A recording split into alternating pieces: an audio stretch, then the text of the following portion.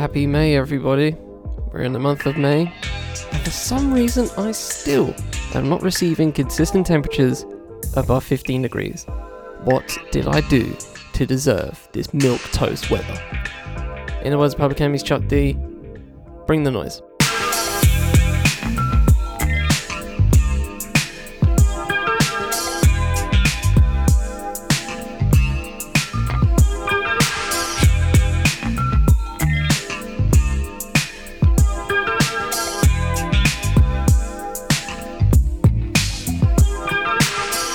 On the Fifth Element Podcast Network, I am Charlie Taylor, and this is What's Good. Welcome back, ladies and gentlemen. Hope you've all had a good week in the circumstances. I hate it. I'm sick of this 10 degree, 12 degree. It's actually 10 degrees because there's a wind. I'm sick of this. It's literally been like this for nearly a month. I'm done with it. I'm literally done with it. I'm sick of it. I hate just middling weather. I hate middling weather. I do not know what to do with middling weather. Like 15 degrees above, right? I can work with that. You know what I mean?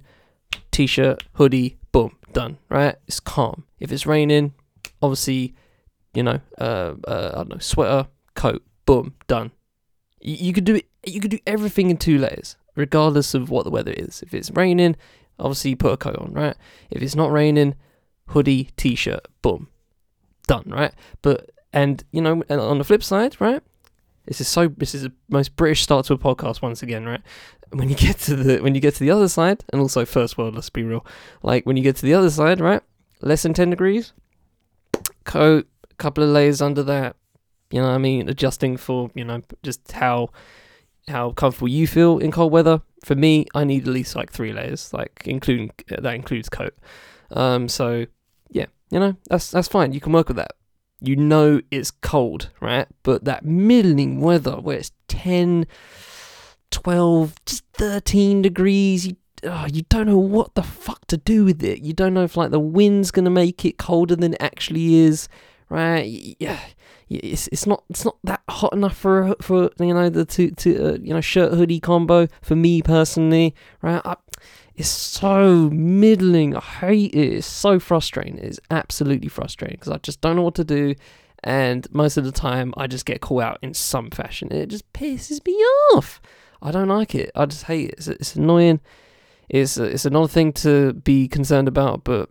And let's be real, the fact that it is May and still haven't reached 20 degree weather is a commentary on something, right?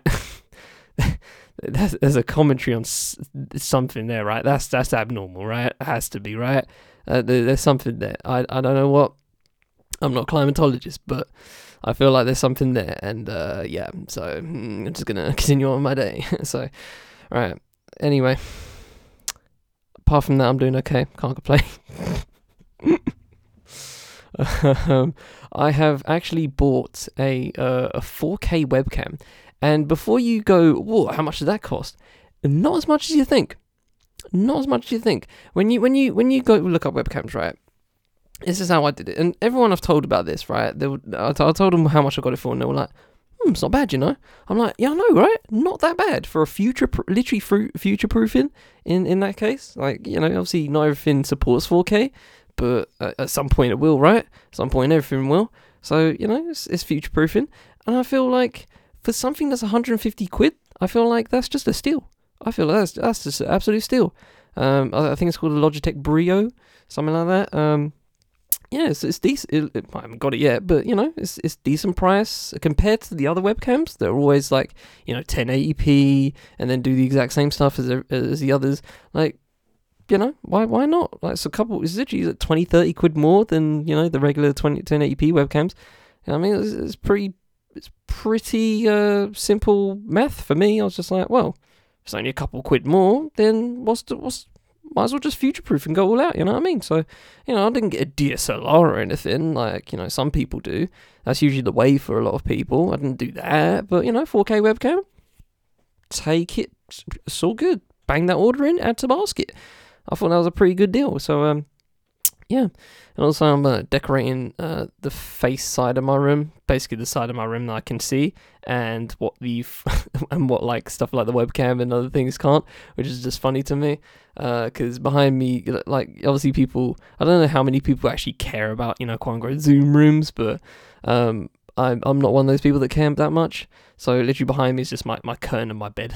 It's just great. But everything else behind the webcam is like, just decent art pieces and posters and stuff like that. So I got on one of them.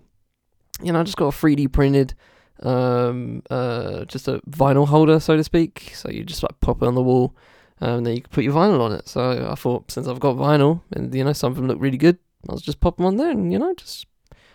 If they're going to sit there, I might as well have them sit there on the wall, you know what I mean? Just have some aesthetics. So that's going to be fun to get. Going to get in a couple of days. But yeah, apart from that, pretty solid. Things are going pretty well. We are, not premiering, but we are going to talk about at the end of the pod, new podcast alert, so that's going to be fun, going to enjoy that one.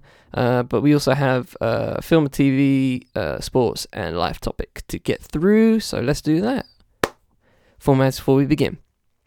Email to IG, Discord link, all that in the full show notes. Please go peep the links of the articles, give them a read for yourself, support the people that wrote them in that fashion. What am I talking about? Drop the beat. Let's get into the show.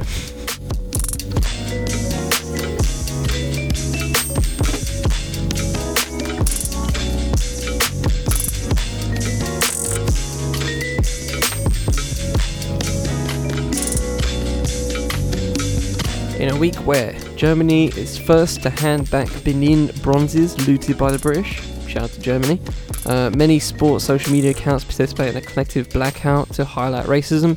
Yeah, I don't know if that worked, guys, you know what I mean? I don't know about it.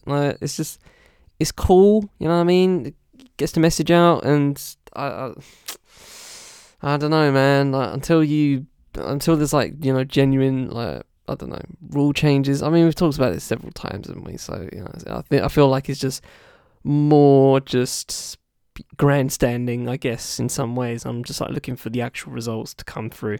Bill and Melinda Gates filed for divorce, and I found this fascinating. I found a tweet. I came across this tweet at the same around the time the news came through, and they were like, this isn't for us. Like, this is for the markets, to calm the markets down. And I was like, that's actually mad fascinating and really fucking scary. Think about that. So literally, the fact that they're divorcing has genuine impact on world, international charity. Obviously they have their own foundation that's very active. This is genuine, can genuinely change shit, which the fact that two people divorcing actually changes shit apart from their own personal lives is absolutely fucking mental to me.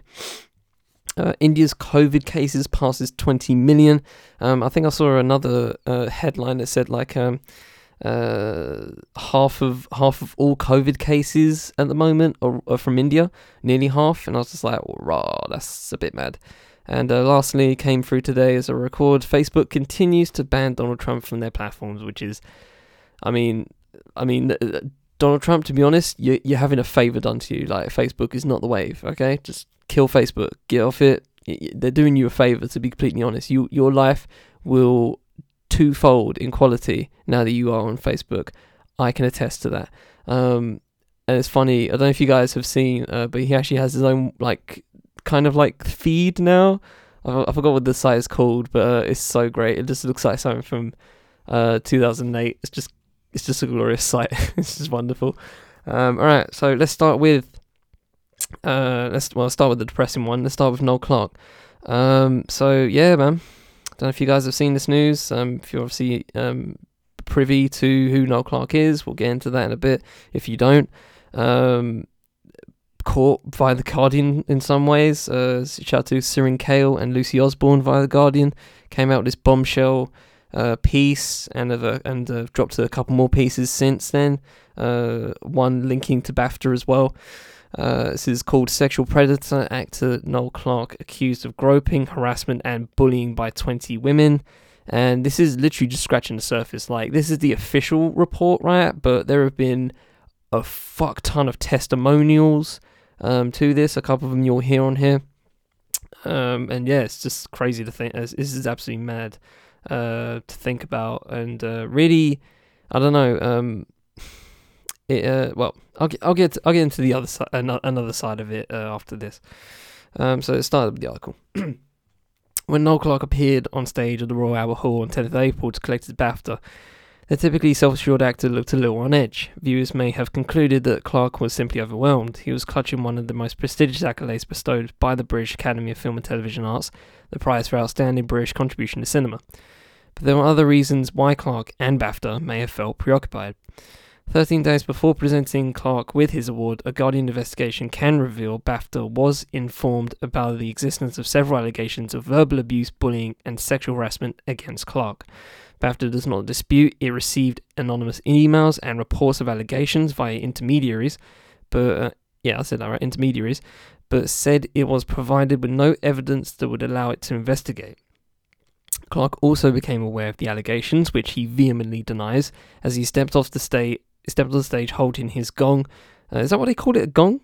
Okay, that's interesting. Clarke's reputation remained publicly unblemished, not just as an actor, producer, screenwriter and director, but one who could now claim to be one of British film and television's most lauded stars.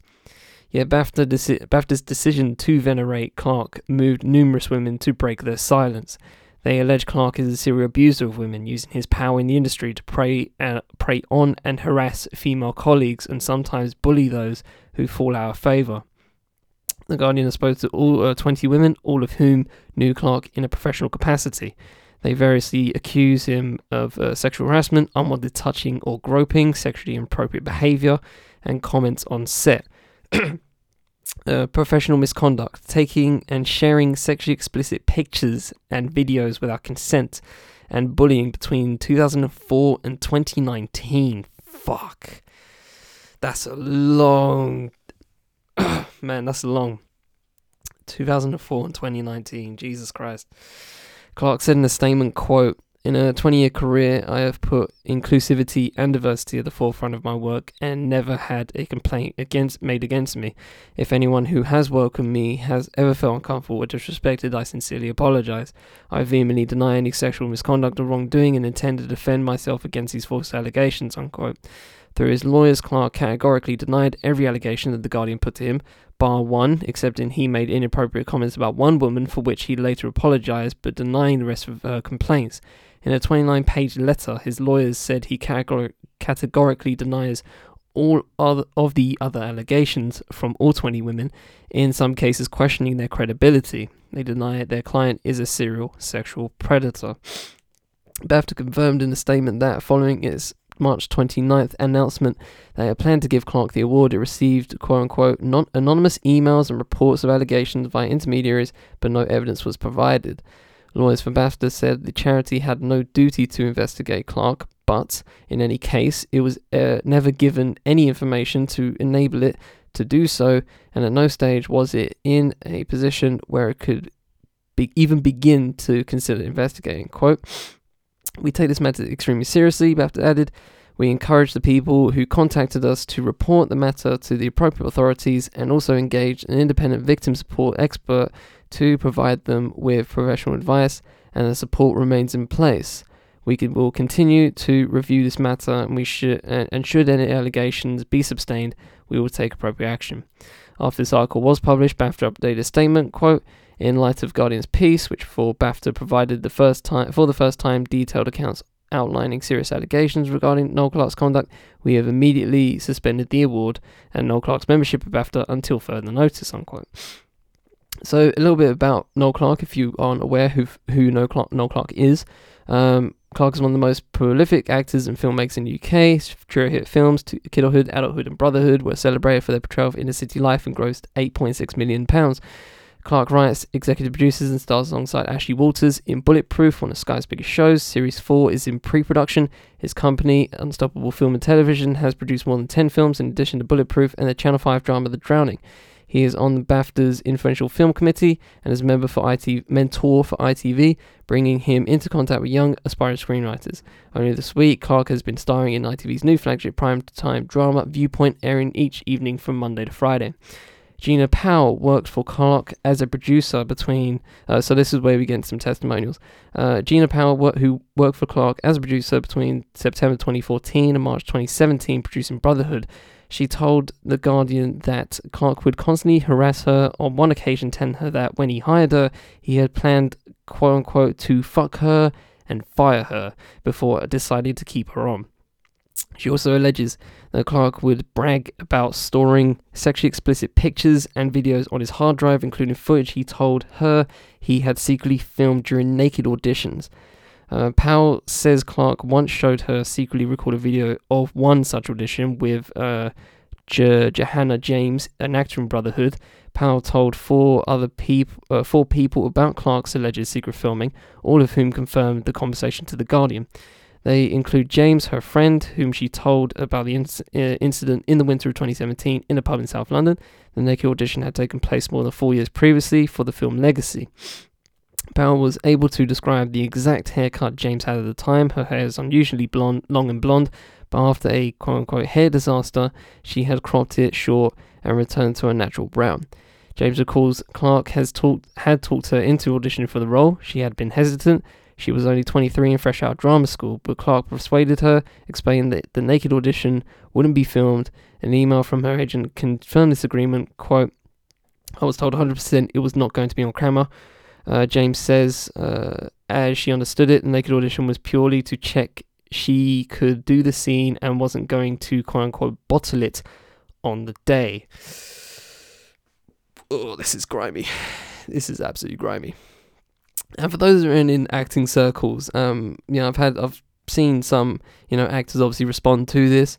Most notably, people like Michaela Cole and Ashley Walters, and the last one I want to talk about is Adam Deacon, but that's I want to save that for last. This is. But for those that don't know, naked auditions isn't a common thing. It's not common. Just wanted to throw that out there.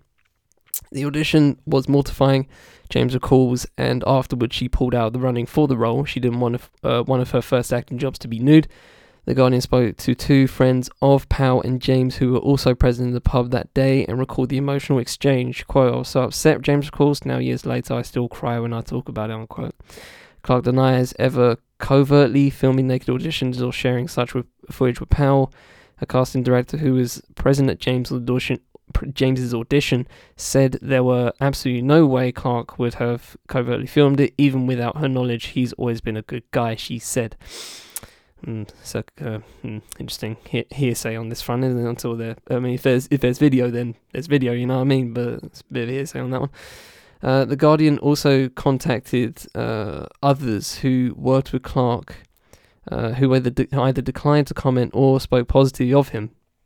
They included makeup artist who said she had, quote-unquote, a really great working relationship with Noel on the projects they had worked on together, and an actor who said suggestions of misconduct did not tally her with her experiences of Clark, whom she described as quote-unquote, generous and supportive.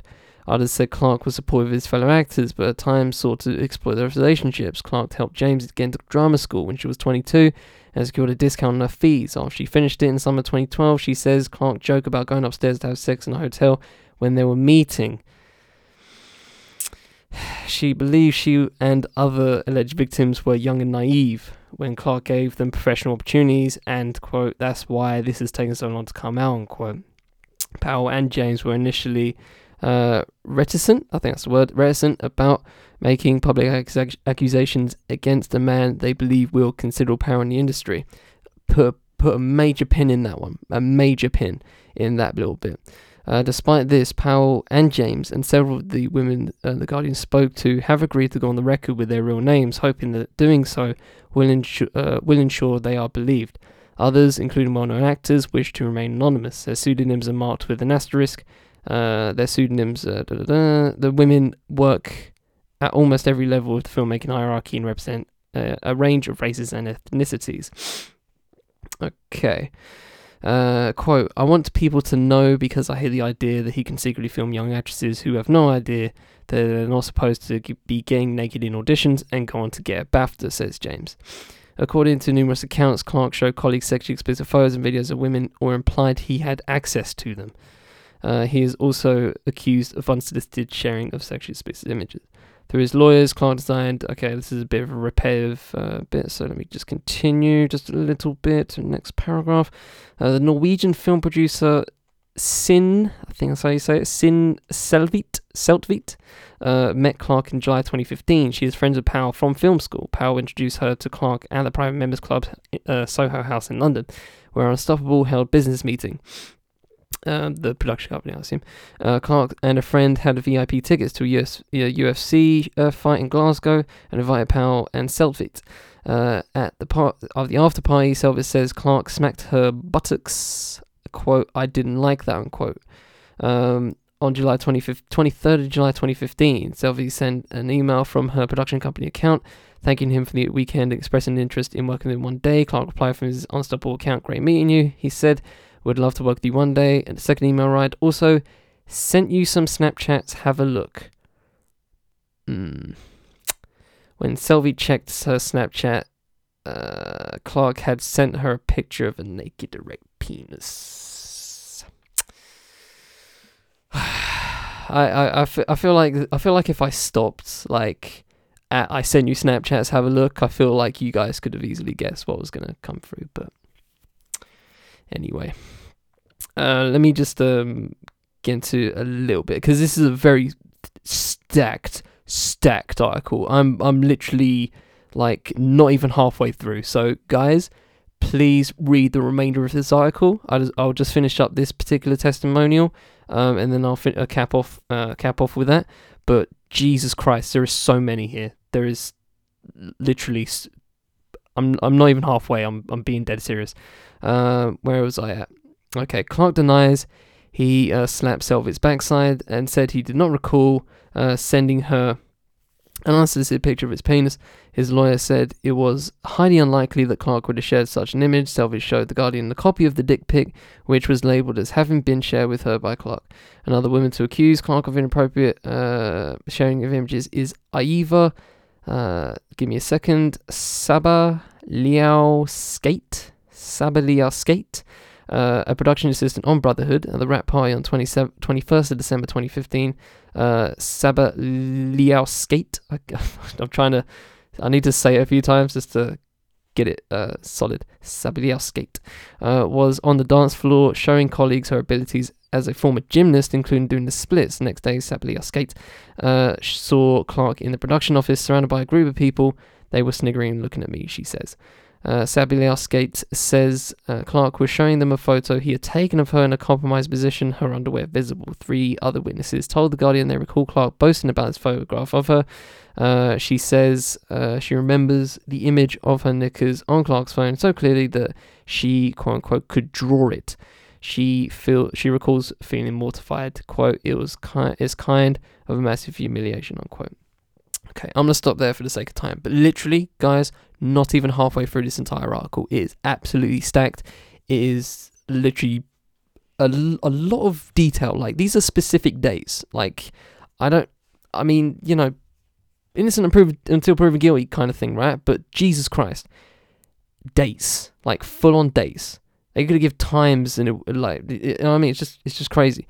The last thing I wanted to highlight is the comments by Adam Deacon, and the reason I wanted to bring this up as a final, because obviously, just to say, right, this is obviously all about the fact that there's 20 women, and let's be real, there might be more. There easily could be more. If it's 20, why couldn't it not be more? You know what I mean? But I wanted to get into this what Adam Deacon said, because if you guys are not aware of Adam Deacon, obviously worked with Noel Clarke through several things, including the Kidulthood, Adulthood series, and went on to do his own film, Anotherhood, which is obviously like a parody of the films. And I don't know if you guys have seen Adam Deacon since, but it's been a while since Adam Deacon's actually been doing stuff. I would say in the public eye, right? Let's just say that, because obviously I'm assuming he's been doing stuff, but there was a time a couple of years ago where Deacon went on wax to say that, Noel Clarke basically blackballed me, and he was, and and here we go. This is the article actually. It's called "The Strange Sad Story of Adam Deacon." I started thinking, will I ever act again? And he basically talks about how he was basically broken and went into like mental health issues, and it was a lot. But people, I don't think people believed him at that point. But I think now definitely people are believing him. I can't find his thing anymore. I don't think he's on Twitter anymore. What? Yeah. So there was Adam Deacon did provide basically a testimonial saying like, basically what I'm saying, but I can't seem to find it. That's a bit annoying. Anyway, but yeah, I'll finish it there. A bit of a trap note, to be honest. I really wanted to read the whole thing, but yeah, the testimonials that are coming out, including like stuff people like Vanessa van der Puye, who acted with Noel Clarke on Bulletproof. She delivered a really heartfelt, not heartfelt, I don't think that's the right word, but very impassioned response. It took her a couple of days, she said on Instagram last time I checked. And she's had those experiences. She's talked about those experiences, and yeah, that's just the harrowing thing about this. That obviously there's people that say, "Oh, Noel Clarke's a real stand-up guy, right?" But that's not the point. You know what I mean? Like, that's just, you could be a stand-up guy to some people and a complete dick to others, right? We're all like that in some ways, but this is extreme. The harassment and the levels of it as well, the sexual harassment, the bullying, the clear humiliation of people. Like, this is just, there's so many levels to this, and it's just a bit disgusting, and it's highly unfortunate that it happened that is by someone who is so loved in the film community. Like this guy's an OG in a lot of ways, and it's just a bit it's disgusting, and really, really, really disappointing that this is the guy that is doing this. It's just really, really, really disappointing that of all people had to be him. Like,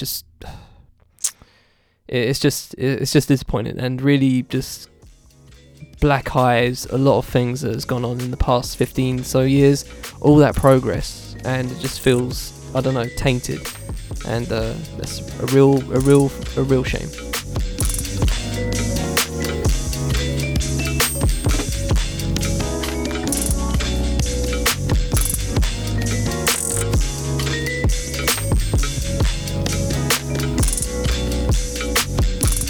So we move on to sport, and I just want to pin this apart by just saying that I was going to do a live topic, and I did have a live topic about the Jane Austen Museum, but New York Times decided to paywall me.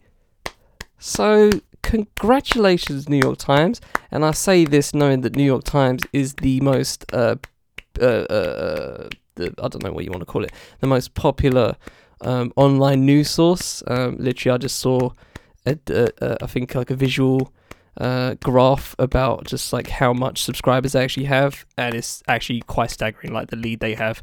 But still, thanks NYT. Cheers, that was great. So no live topic, ladies and gentlemen. I'm sorry, and we just have 3 for this week. We just have 3.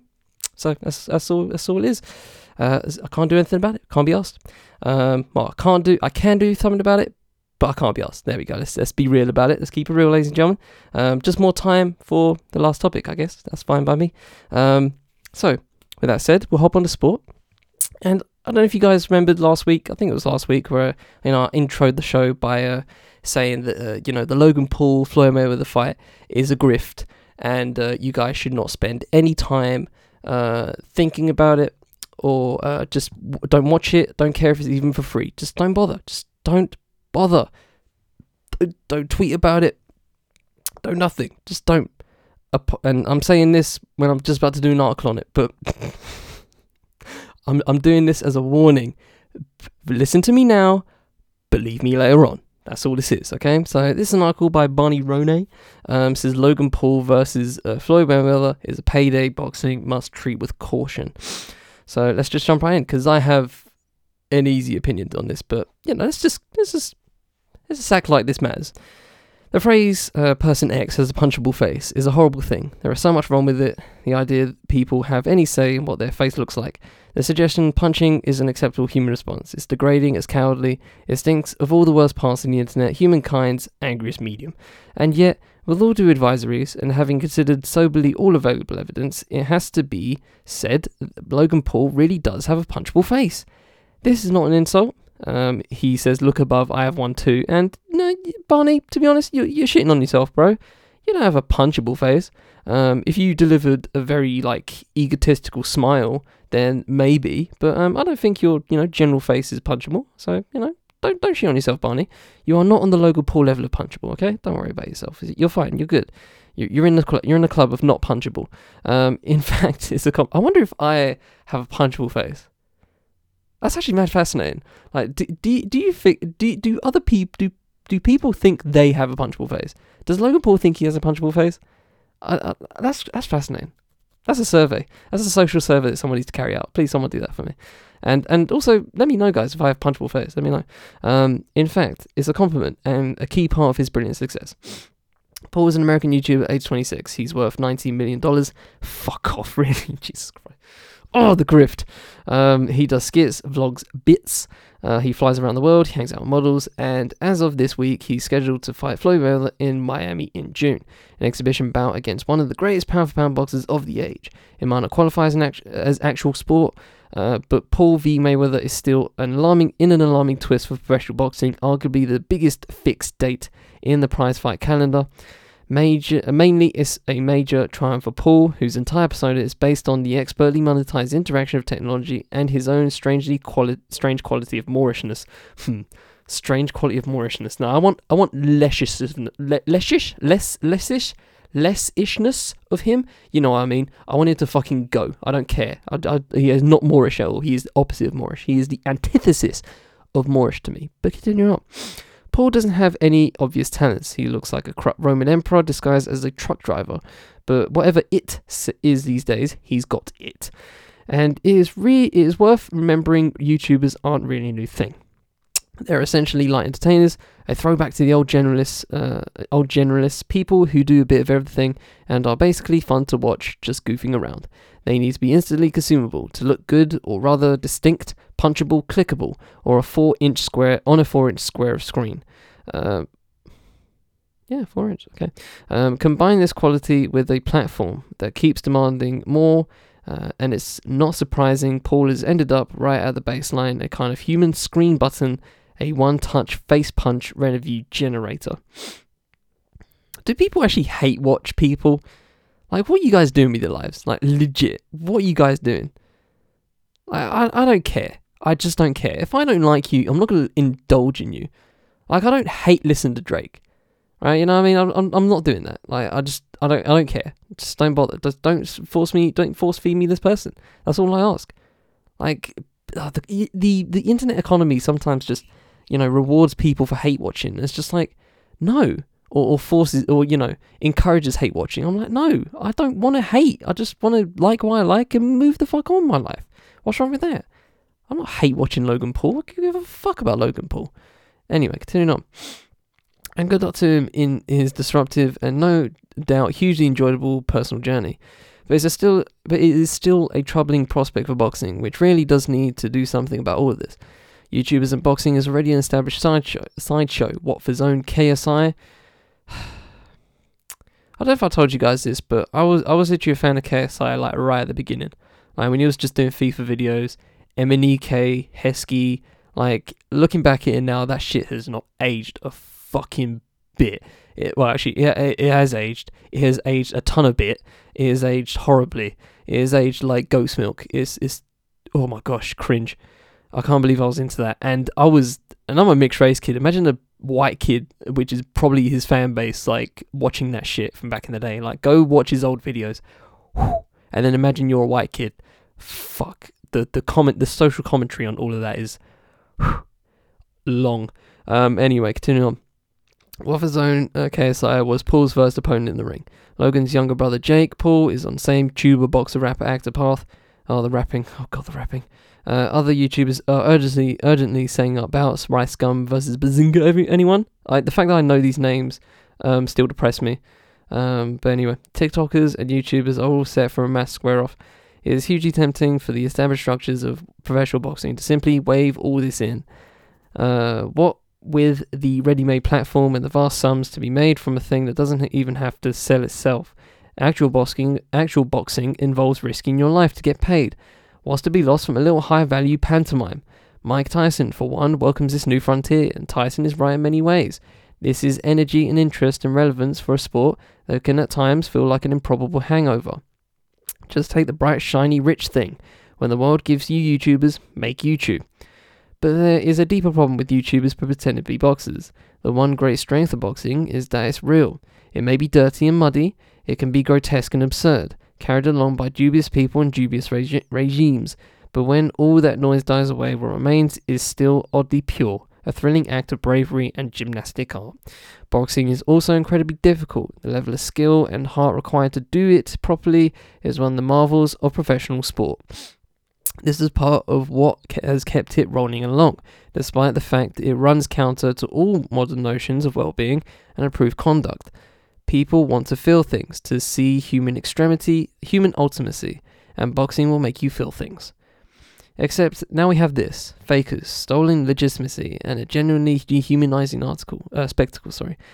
Context is everything here. A boxer fights because he or she has the skill to make this act of consensual violence a controlled, worthy spectacle. This is the job, a way of earning a living and yes, finding some kind of glory. Why is a YouTuber fighting? They have not climbed this ladder. They're fighting because people let them, and because yet more money can be made from an industry that will do anything to get that finger to click. Another punch to the 4-inch face. Another ping of the dollar sign. Watch me hurt myself now, and don't forget to like. It is frustrating, because there is some really excellent actual boxing in prospect. Joshua vs. Fury is even supposed to happen at some point, although, given they fought twice between them in the past 18 months, there is an unfortunate star vacuum here into which Paul Mayweather threatens to insert itself. Can you imagine, really, the horrific spectacle of Mayweather somehow getting knocked down by this great lunk of braggadly ambition, to whom he's given up £50 in 18 years? This is one answer. Boxing must apply its strictest possible standards to these hungry outsiders. If you want to fight within the tent, to enjoy the trappings, the sheen of authenticity, then get in a ring with someone who's ready and prepared to make it real. The other option is to reject and denounce these theatricals, this easy, destructive new source of revenue. Just because something can happen doesn't mean it has to. What an irony that it isn't boxing's violence or its cowboy governance that threatens to take it into a weird place. It's light entertainment, the digital mush, the law of simply clicking on the most punchable face in your eyeline. That was a very poetic write-up by Barney. Shout out to Barney right now on that one. That was a fun read. I enjoyed reading that. It was very poetic. As the way I was reading that, I felt poetic reading it. That was very nice. So obviously this is more commentary on Logan Paul's side of things, but I also want to throw in the wrinkle of the fact that it's Floyd fucking Mayweather, right? So obviously, Floyd Mayweather, 50-0, right? He's the undefeated, undisputed, right? The reason why Floyd Mayweather got all of those, all that money, and all of those, the highest grossing fights, right? Even the Manny Pacquiao one, which was just like years too late, like it was just pointless at that point, right? People still paid, right? And the reason why is because Floyd Mayweather, through all his fuckery and capitalistic bullshit attitude towards life, which fucks me off no end, right? The biggest credit I can give him is that, as vaudeville villains go, he is fucking good at it. He is really, really good at it. Like, stupidly good. He knows how to piss you off, regardless of who you are. He is absolutely Donny at it. He's the king of it. And, everyone wants Mayweather to lose. Like, once Mayweather got to that precipice of just like, being the best, right? Factually, let's be real, right? Objectively, he's really, really good at boxing, right? And obviously, the way he boxes isn't fun, right? It's not him throwing hands, like, everyone wants to see a knockdown, drag out, like everyone's fucking face being punched in. That's why MMA is so fun. That's why I personally prefer MMA to boxing, because you're bound to see someone's face getting smashed in more often than not, right? And that's what we're here for, right? We're here for blood, are we not? Yes, we are. Let's be real. We're here for blood, right? And there is an art to it. There's an art to MMA. If you want to see like the real freaky shit, go see like stuff like UFC 1. Like, go see UFC when it initially began. Like, that's some freaky shit, and it's kind of just that's freak show. Right, that's literally freak show. Like, just having like a sumo wrestler fight a fucking 100-pound karate dude. Like, it's freaky. It's just weird. But now, bro, yeah, MMA is, tasty market right there. Anyway, I'm getting past myself. So, Floyd Mayweather's made this career of just like being like the dude that everyone wants to lose, but they know it's, everyone wants to bet on him to lose, but he's always going to pull it out somehow, right? And this is it. This is the peak grift. This is the peak grift for both. Like, Floyd Mayweather's not gonna lose, right? He's not gonna lose, right? And Logan Paul's gonna lose. Logan Paul's gonna take the L, but they're all gonna go away with a healthy bag of money, and we can't say nothing about it because we know it's gonna happen. But I urge you guys, please do not pay any attention to this, because it's fucking grift. Save your money. Save your time, because time is more valuable than money, in my opinion. Save your time. Don't bother watching this. It's nothing. It is douchebaggery pantomime. It is literally just a pantomime of two douchebags in different ways. And they're here for it because they know the game. They know that you don't. They know that you know the game, but for some reason you sometimes just go for it. Why? What are you expecting? Are you really expecting someone's head to get knocked off? I don't get it, guys. Why? Please answer me that question. Why? I kind of don't care, but ask me why. I just don't get it sometimes. Like, this is so clearly a grift. Like, there's no clearer grift in the world than this. Literally, there's none. Like, this is like Hustle. This is the exact opposite of Hustle. If you've seen Hustle, please go see Hustle. It's a great fucking show. Absolute hidden gem. Really throwback shows. Like starting like 2005, but it's so good. Oh, so good. Hasn't aged a bit. It's glorious. Yeah, man. It's a grift. Like, this is just a payday. Like, why? If you want to give them money, just fucking give them your fucking bank details. Like, just I might as well. Like, just send me your bank details, mate. Like, just what's the point? Save the time and just give them your bank details. Do it now. Just give me your bank details. Let them take what they want. Like, just DM me your bank details. Put it in the YouTube comments of Logan Paul's video. You'll just get it done faster. Don't bother till June. Just do it now. I just don't see why. I just don't see what you guys are expecting here. This is a grift. We know what's going to happen. Nothing's going to happen. It'll probably end up in a draw, actually. Now that I'm thinking about it, it'll probably just end up in a draw. So nobody loses, but everybody wins. Except you. Because you put some time and or money into this. And if you did, similar to what I said in the last episode, get your head checked.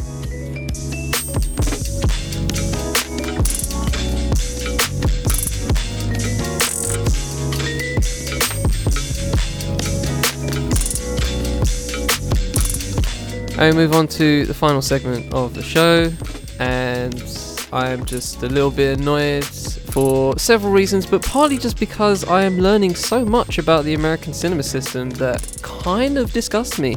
But before we get into that, we shall introduce Miss Tishon Pugh, who is hosting new 5VPN original Black Room Watch. It's our first serial under the network. I am EPing it, and she is doing literally the rest.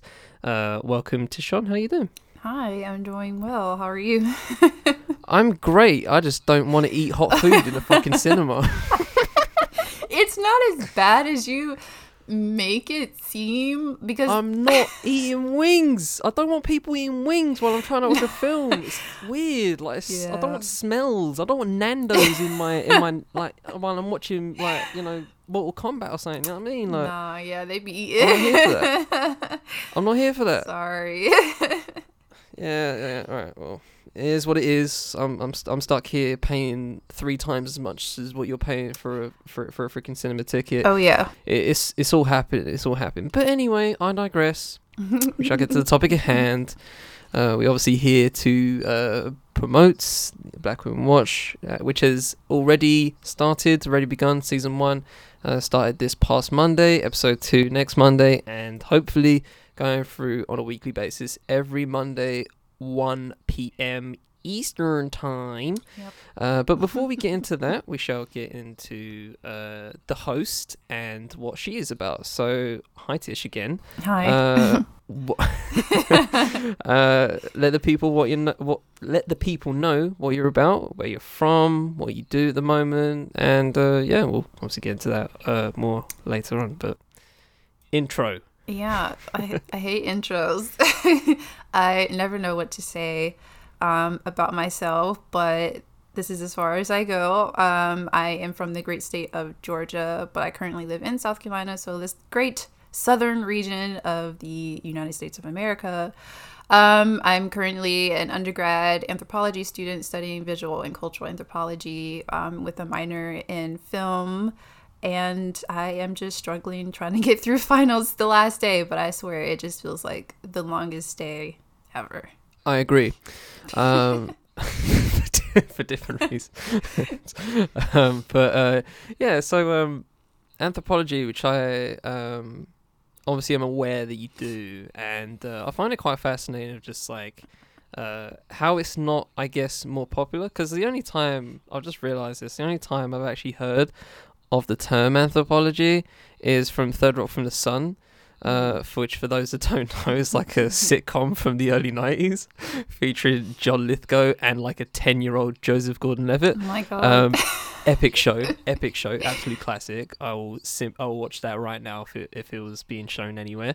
But yeah, that's literally the only, because it was Albright's profession, and the whole running joke was of how, I guess, garbage of a subject it was. Oh or is. man. Yeah, they were popping shots for some reason. So I'll ask you, why do you find anthropology so interesting? Well, I've always been interested in anthropology. I just didn't know what the word was for it. So one of my role models in life is Zora Neale Hurston, and she was an amazing writer and just person overall. But what I realized, I was reading one of her autobiographies, and I didn't realize that her whole life was traveling around the South and traveling around the world and conducting interviews and collecting stories and recipes and songs and just putting them into books and preserving basically Black Southern culture and like Black culture in general. And I was like, that's what I want to do. And I remember the moment where I was like, this is what I want to do, but I don't know what this is. And I was listening to someone just kind of go through her life, and they said cultural anthropologist. And I was like, oh, so that's what that is. And I started doing some more research on my own. And that's when I just came to the point where I was like, this is what I want to do with my life. Like, I want to do exactly what she did, and then just somehow incorporate visual, like a visual aid in that. And so I just love talking to people and hearing what they have to say, because you will be surprised by what you will find out by just talking to someone and the kind of stories that they have. Oh yeah, for sure. Like in the limited times I've interviewed people, like I like the picture painting, so to speak, aspect of it, of just like is this person I want to help them paint their own picture of what they are, and going through, like, you know, albeit in the space of an hour or whatever, of just what they're about, how they got here, and, you know, what they enjoy and stuff like that. But yeah, I can get behind anthropology. I guess it's not trash, as Thoreau from the Sun has previously taught me. It's not trash, and believe it or not, like, a lot of what we do, a lot of what we experience is anthropology. So, sure, you know, the way that you talk, you know, like, you have an accent and I have an accent, like, that's anthropology, like, that's linguistics, right? And you know, thinking about how we got here, the infrastructures, the ground that we literally live on, like, that's also anthropology. So a lot of people don't realize that everything we are and everything we do is somewhat tied to anthropology, but they just don't realize it. Is it anthropology for the person that used to live in this house to not tell us about things that are shit about this house, in your professional opinion? That's something totally different. But I will say, depending on how long your house has been standing, if those walls could talk, they would have probably some horrible stories, but regardless, they would have stories. So that's important. They funny enough, speaking of walls, it's great you talk about walls, because it's funny, because they literally are, they're gaps in the freaking walls. That is great. It's great not having cavities in the walls. I love it. I love how the wind blows through practically my room. Like, I can literally hear it going through the house. So they're definitely talking to me. Exactly. So I'm see, there you go, it's great. Charlie. It's great. Perfect, you said that. Perfect, absolutely perfect. Anyway, that's another story for another day. Obviously, well, for those who don't know, Black Women Watch is a film podcast, talking about certain films for every episode, breaking them down in certain aspects of why you personally enjoy them, which I'm kind of, now I'm thinking about it, I kind of objectively rate, because, you know, the reason why I do this show is because it's just talking about stuff I want to talk about. And clearly from, you know, the first episode that you've already done, you're talking about things that you enjoy, and that's kind of just like the best possible thing about anything. Is like, if you enjoy something there and you can literally talk about it for hours, then why not do so? You know what I mean? Which is good. So getting into the film side of it, what drew you to start a film podcast? Well, I just recently got into the whole audio world. I was heavily against listening to audiobooks. I just thought they were super weird. I was like, I don't know why. I don't know. I just felt like it was really uncomfortable listening to someone read a book to me. I didn't get it. I didn't understand it until I started working basically on my own. And I was listening to a lot of music, but I was like, nah, this music is not hitting like it used to. I need something else to like occupy my time, occupy my mind. And so that's when I really got into the whole podcast scene. So I kind of started off with, you know, the whole true crime thing, but that just made me really anxious and paranoid. And I was like, I don't want to sit here for 8 hours listening to how someone was murdered in their house. Next. And so I started getting into like languages and just like different things that were going on around the world that I didn't know about. And essentially I just kind of landed on movies. And so I started listening to people talk about movies, break down movie scripts, all that sort of things. And I was like, I feel like I could do something like this. And I tried to do it before on YouTube. It was a flop. Yeah, so I was like, maybe I'll just try it in a different sense. And I needed a new quarantine hobby. So here we are. That's what's up. Do you know the first audiobook you listened to? Shoot. It's called Ghost Radio, actually. Yes, it's called Ghost Radio, and it's about this guy, funny enough, who has his own radio show, but they're like, things are starting to happen, and it's just a really blurred line between like what's real and what's not real. So I literally spent almost like 11 hours just listening to that book, and it's really good. I highly recommend it. It's really good. Just checking. Okay, that's okay. All right. Don't tell me less. Tell me less about that. Thank you. But yeah. So, moving swiftly on. Let's talk about Black Women Watch specifically, and the first season, which is 8 episodes so far, or just on the docket for you? 8 episodes so far. See, this is why I wanted to split it up into different seasons, because knowing me, I would just go on and on and on and on and on, and I would never stop. So I was like, I need to organize this and tailor this, because if you couldn't hear it from the first episode, I self-diagnosed with ADHD, and it is very, very prevalent and obvious. So in order to keep myself organized and on track, I'm like, okay, we're going to do 8 episodes. We're going to do in that one season, and then we're just going to move on. But yeah, it's 8 episodes for now, but I think that's pretty solid. I think it's solid. So we're just gonna get to 8, and then there's another 8. Yeah. Okay, that's good. We'll lock it down to number at some point. Yeah, I'll if need be, I'll jump in and just go. That's enough. Yep, Next season, that's fine. But for the first season, you are doing sci-fi. Briefly, why sci-fi? I love sci-fi, mainly because you can do whatever you want to do in sci-fi. I can make up a complete crock of crap, and nobody would be able to tell me that's not historically correct, or that doesn't happen this way in real life. And I'm like, well, it doesn't matter if it happens this way in real life, because it's sci-fi. So you can break a lot of rules, and I just feel like as a Black woman, we're kind of told like what to do. And I also like historical movies, and it's always a thing, well, Black people weren't around back then. I'm like, Black people existed, through time. But anyway, so just with sci-fi, I could be who I want to be and do whatever it is that I want to do.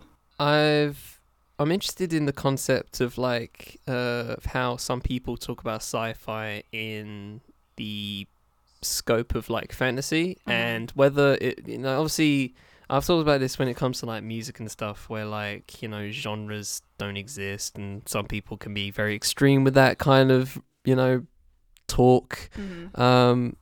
But I do find the, sci-fi is fantasy or fantasy is sci-fi. No, probably not. Probably the other way. They're both basically the same thing, because if for something like Game of Thrones, for example, that's fantasy. Obviously, there are some things that they take from, like the Middle England kind of thing going on, whatever you want to call that, Middle Earth, Lord of the Rings lot call it. That's fantasy, and that's kind of the same thing for like Star Trek, Star Wars, all of that stuff. Minor tangent is May 5th, and I don't know about you, but I find the May 4th thing mad corny. But of just like seeing grown adults like tell me to May the 4th be with you, and I'm just like, get on with your life, please. But anyway, continuing on, just wanted to go at that without no argumentative talk towards that. Thank you. No response. Completely rhetorical. Obviously that kind of stuff I find is in some way fantastical as well. So as a person who loves sci-fi, and I assume fantasy as well, do you consider them mutually exclusive, or? Well, I don't know. I guess it just depends on what you're looking at and how they approach it. So for example, if you think about, I don't know, like Harry Potter, I would classify it more of fantasy than sci-fi, just because to me sci-fi is more about like the outer world, and in terms of like the universe, like we're not stuck on Earth, I guess, if I should say. Like how I always used sci-fi was things taking place kind of like outer Earth, we're moving outside of the regular sphere that we've known for so long. But I don't know, I guess it really just depends on who's doing it and how they're doing it. But because I think shows like The Witcher or Game of Thrones, I think they tend to lean more on fantasy than sci-fi, because I just feel like there's like a clear distinction between the two, but I can't really like pinpoint what it is. But it's something that you can see when you watch something. I guess it's like use of sometimes being factually correct in some ways. Yeah. But then again, you can apply that to all film where, like, you know, that's you can have a biopic, but then 50% of it actually happened. Yeah. So yeah, I was spending while you were talking trying to find this chart I found. There was like all Harry Potter spells mentioned in the films, and it was like ranking them in terms of use. Expelliarmus was not first, and I was very surprised about that. Really? Yeah, it was like fourth. Funny enough. Shocker. Not even top 3. Dang, that's Not even top 3. That's Mad gotta thing. Does it? Okay. to those who care about it. I feel like that has to. I mean, is that a thing? Is that a cultural thing that Harry Potter fans care about Expelliarmus? Like, Oh yeah, I feel like there are definitely people who's like liking stuff like Star Wars or Harry Potter or Game of Thrones, or like that's their whole personality, and like I'm all for that. That's not me, but yeah, there are people who take this stuff very, very seriously, super seriously. huh? Yeah. Interesting. Like you mentioned the May the 4th be with you, and I think it's cute. Do I go around saying, haha, May the 4th be with you? No, for kids it's cute. It's to each his own. Yeah. Okay. I don't want to fight any Star Wars fans later on.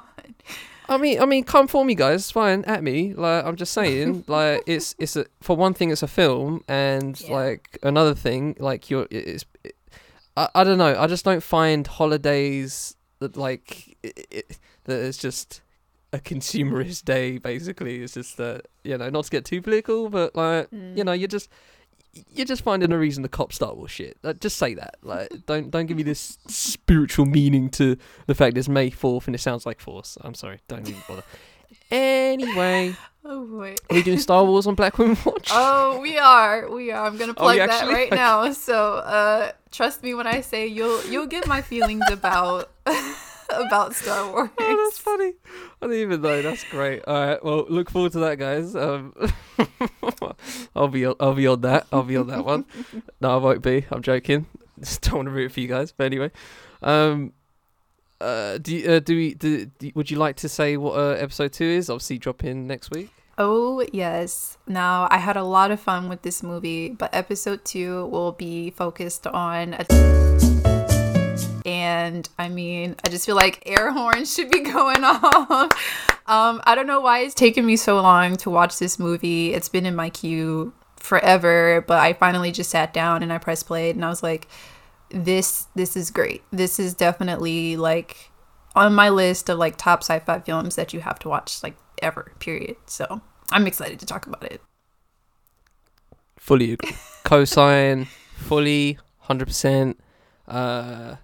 Yeah, I can't wait. Objectively and subjectively cannot Be wait. on the lookout for my UK voice, bruv. All right, That's a clue. That's a clue, guys. That's a clue. All right, Be on the lookout. That's a good clue. That's a solid clue. And as a person that, for some reason, just it's one of my favorite pastimes. Hearing Americans do a British accent is the best.